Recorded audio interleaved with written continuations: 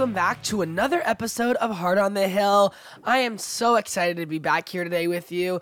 It's going to be a great show. There's a lot going on in the world, and I am just so thrilled to be able to talk to you about what is going on in our country, in our world, and how we, as Americans, should approach things, deal with things, and really navigate relations with the world and within our own country. So without further ado, let's get into things.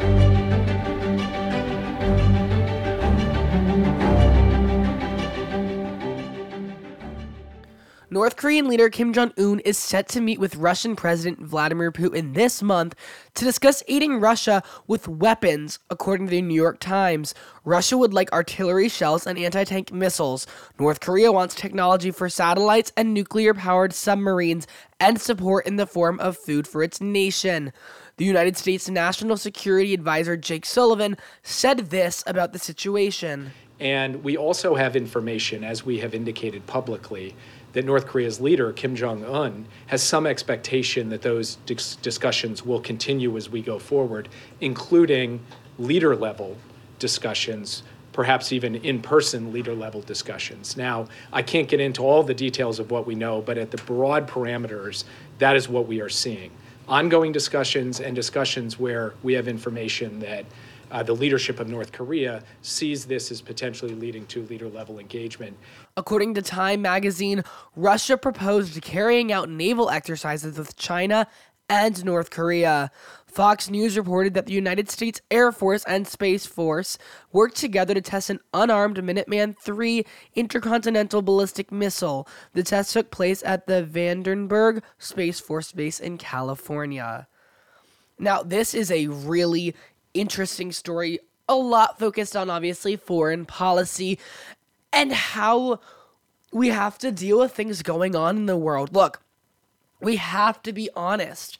We have to look at the situation of Russia, North Korea, and China working together. The United States, in my opinion, can't just sit out. We need to do something. We need to step up, because if we see Russia go and take Ukraine, what's going to happen next? We can't just say nothing's going to happen.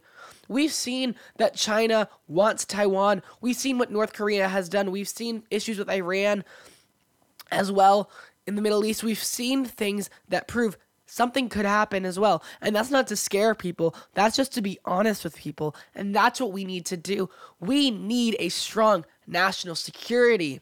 And look, the Biden administration has failed on national security thus far. Look at the Afghanistan withdrawal we had. That was ridiculous and showed American weakness, not American strength. We should be projecting American strength, and we're not doing that right now. We are not doing that. President Biden isn't a strong leader and a powerful leader. He's just a leader who is sitting there basically and allowing things to happen. And while we are supporting Ukraine, doing different things, President Biden just doesn't project strength. There's nothing really about him that projects, wow, we need to be careful with that one. And that's something I think President Trump did well, is project strength, project American greatness. And while I don't agree with the former president on some things and his rhetoric, that was something I will say he did well in ensuring Americans were safe at home and abroad. And I think Joe Biden has really failed Americans on that, among a lot of other things. But we must be honest with ourselves. We must just say, look what's going on. We need to be prepared as a country. We need to be prepared to support, and we need to be prepared on our own homeland as well to make sure we protect our people. That's what matters too, is protecting the American people, but also making sure that we are creating a safe world, because we need a safe world. If the world isn't safe, America's not either. We are a part of this world. We live here. We have to deal with other nations. You can't just sit out. You can't just be on the sidelines and not talk to other countries. Doing that is useless and is less safe. Talking to other countries, having those relations, having allies, having strong allies is important. We need a president who understands that fundamental. We are really, really, really in a bad spot, in my opinion, right now. But we can't, and not just foreign policy, but economics, things like that. And we need a president who will go out, stand up for America, stand up for our values, and stand up for the principles that will make our country great and continue to protect our country, because our country is great and has been great. But we need to ensure that we can continue this legacy of the American dream for so many generations to come.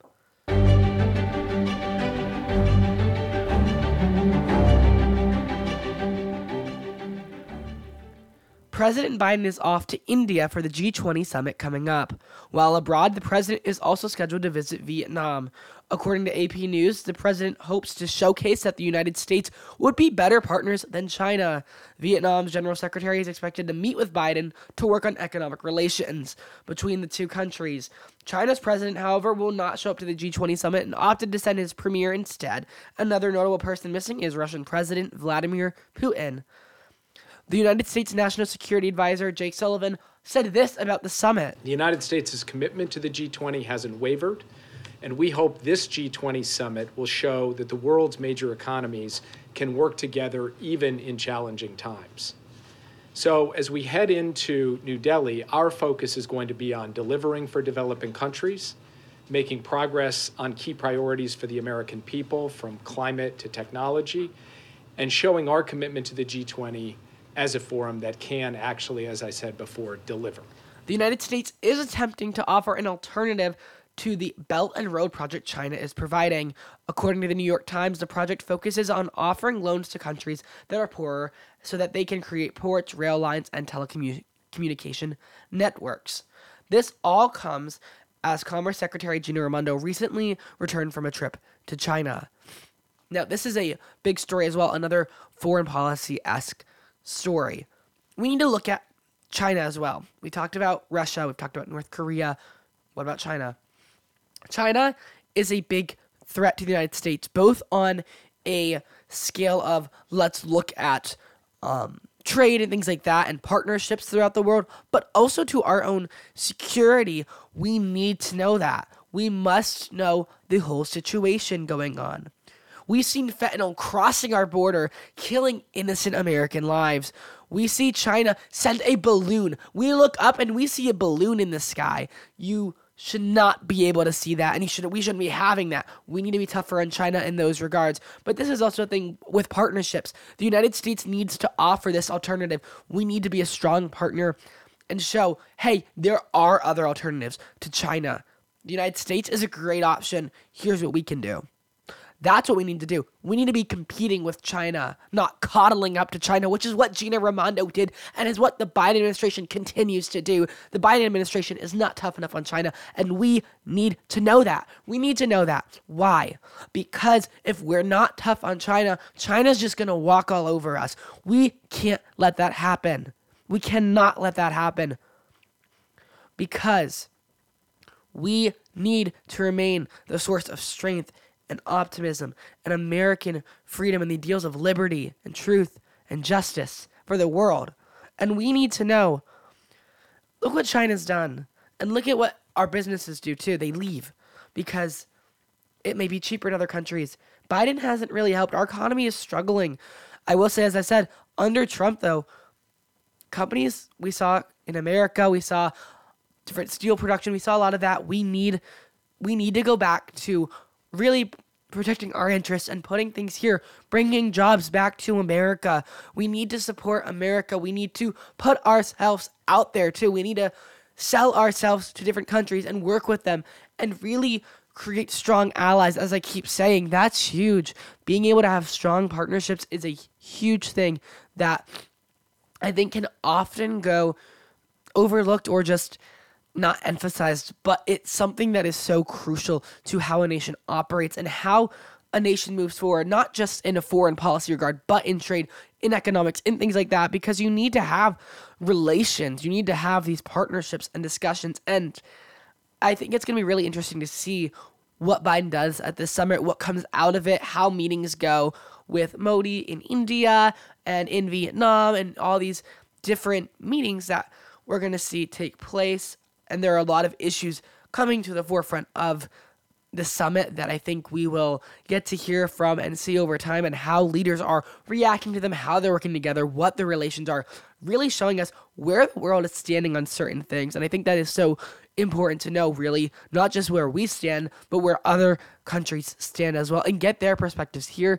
them out, hear what their concerns are. That is a huge part of it as well. It's not just us there. We have to listen to other countries. We have to hear them out, hear feedback, hear how we can all do things on our parts to help the world become a better place, and really just help our own citizens in each of our respective countries become better, do better, and be able to live healthy and productive lives.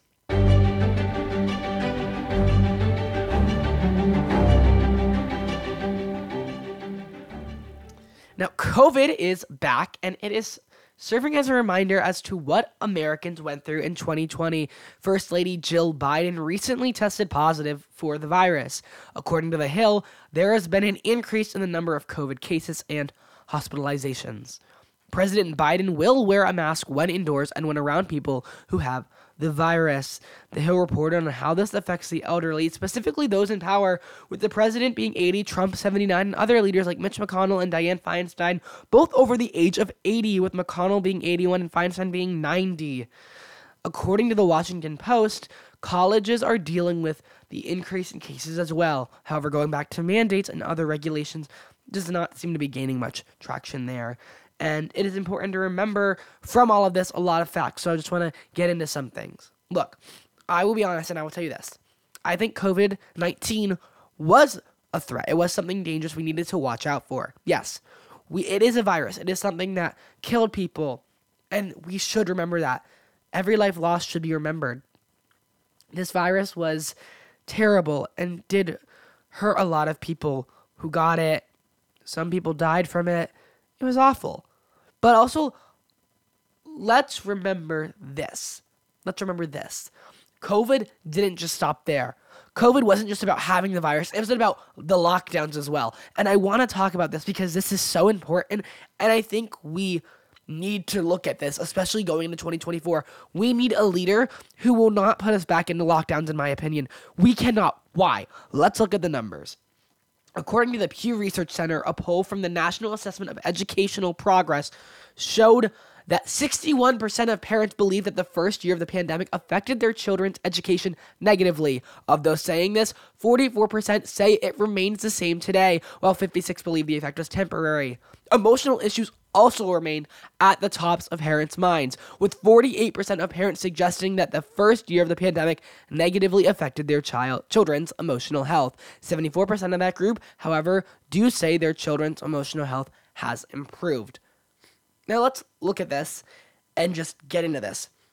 We cannot go into another set of lockdowns. Look, I believe we need to protect the public, we need to protect the elderly, which people like our leaders, which is also concerning me as well. It's like, how are they going to handle things? But I'm going to get to that in a minute. But anyways, we cannot, and we do need to be safe. We need to have protective measures, make sure certain people and certain groups are protected properly from this, because obviously it's a thing I think that we're going to deal with every year. So it's going to be like a seasonal thing, I feel like, or just going to be here.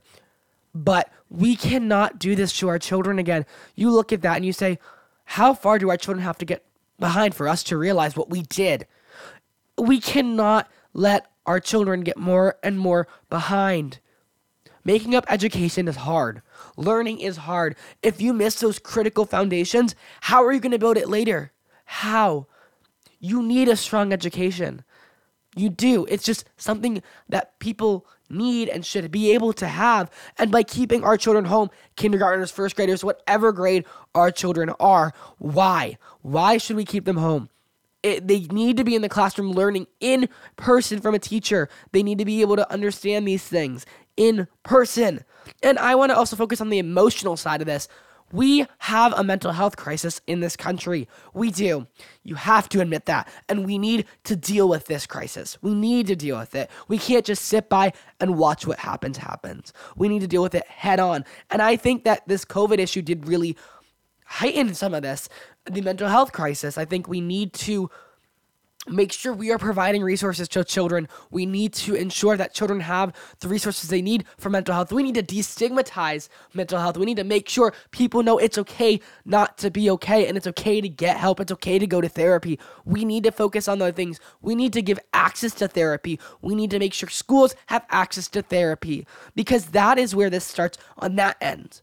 But on the educational end, we need to focus on test scores, looking at where did kids struggle, how can we fix that. But it's not just about test scores. This isn't about test scores. It's about students and people. It's about children. It's not just about a test score, but looking at those, seeing where things are falling, what types of students are falling behind on certain things, where they're falling behind, maybe reading and math, focusing on those things, looking at different grade levels in different states and how different states' lockdowns affected students is also a huge thing.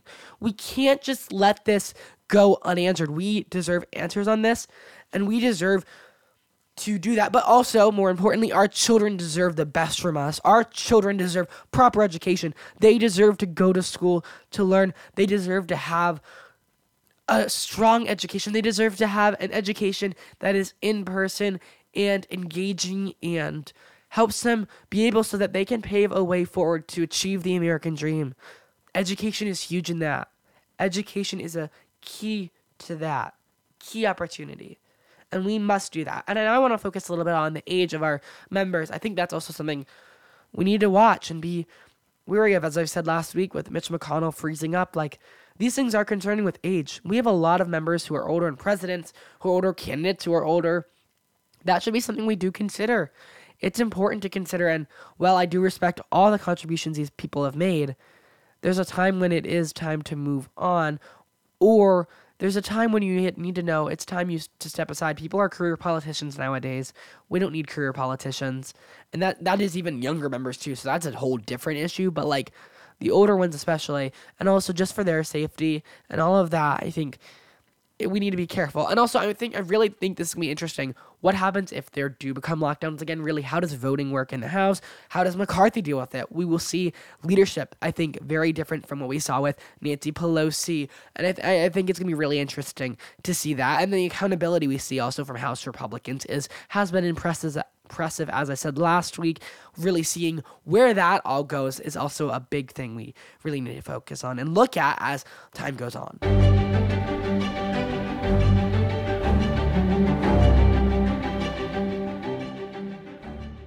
According to a Fox News report, a part of the northern border has seen more migrant apprehensions this year than in the last 10 years combined. There have been issues from people from 76 countries that amounted to a total of 6,100 apprehensions.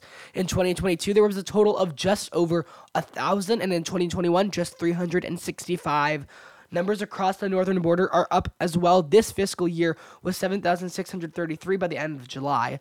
This is a significant increase from the past 2 years, with 2022 having a total of 2,238 and 2021 with 916. The Biden administration agreed to a deal with Canada earlier this year that would bring illegal immigrants trying to cross the border either way back across the border into the country they were trying to leave. According to a March story from NBC, a lot of the immigrants come from Mexico. To travel from Mexico to Canada, a person does not need a visa, so they can get there and then cross into the United States. Now, that's from a story in March of this past year, for your information. But I want to focus on this for just a minute. We have a border crisis, but it's at both borders. I think we need to realize that this isn't just a southern border thing. We need a strong protection at our northern border as well. I think we always focus on the southern border because of the media and the huge surge we see there, but also the northern border is important too. It affects Americans as well. It affects people, and we need to deal with that too. And I think the Biden administration needs to go more and help, and we need more border security support there. And I think that this whole situation is just very scary for our country, and dealing with, we have to deal with both these borders and make sure our own people are safe.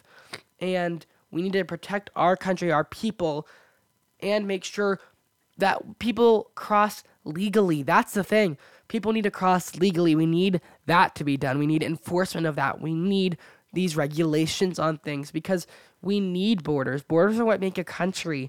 If you have no borders, are you really a country? You might want to consider that. Also, we need strong borders to protect our own people. This isn't to say we shouldn't have legal immigration. We should have legal immigration. People should be coming here to chase the American dream. legally. That's the difference. Legally. We need to have a process for that. We need to make sure people are coming in legally, getting the right papers done, all of that before they come here.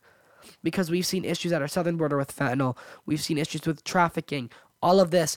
We cannot. How many lives is too many lost for our administration to realize that? It's too many already. It should have been too many when it was one person. Because every life is important. Every life is important.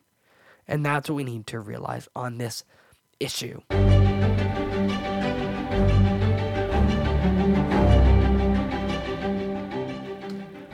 Well, thank you so much for tuning in to today's episode of Heart on the Hill. I am so happy that you decided to take a listen.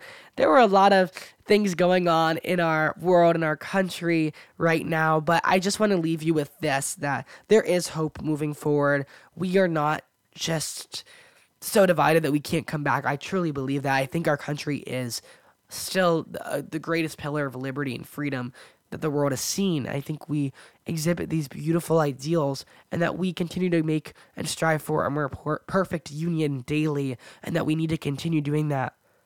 We are so blessed to live in this country, and I want people to just realize that. Even as the news I said, there's a lot of stuff going on, but we can move forward. We need to move forward, and we need to move forward striving towards that more perfect union and a more beautiful America day by day. You're listening to Radio Free Hillsdale 101.7 FM, and this is Heart on the Hill.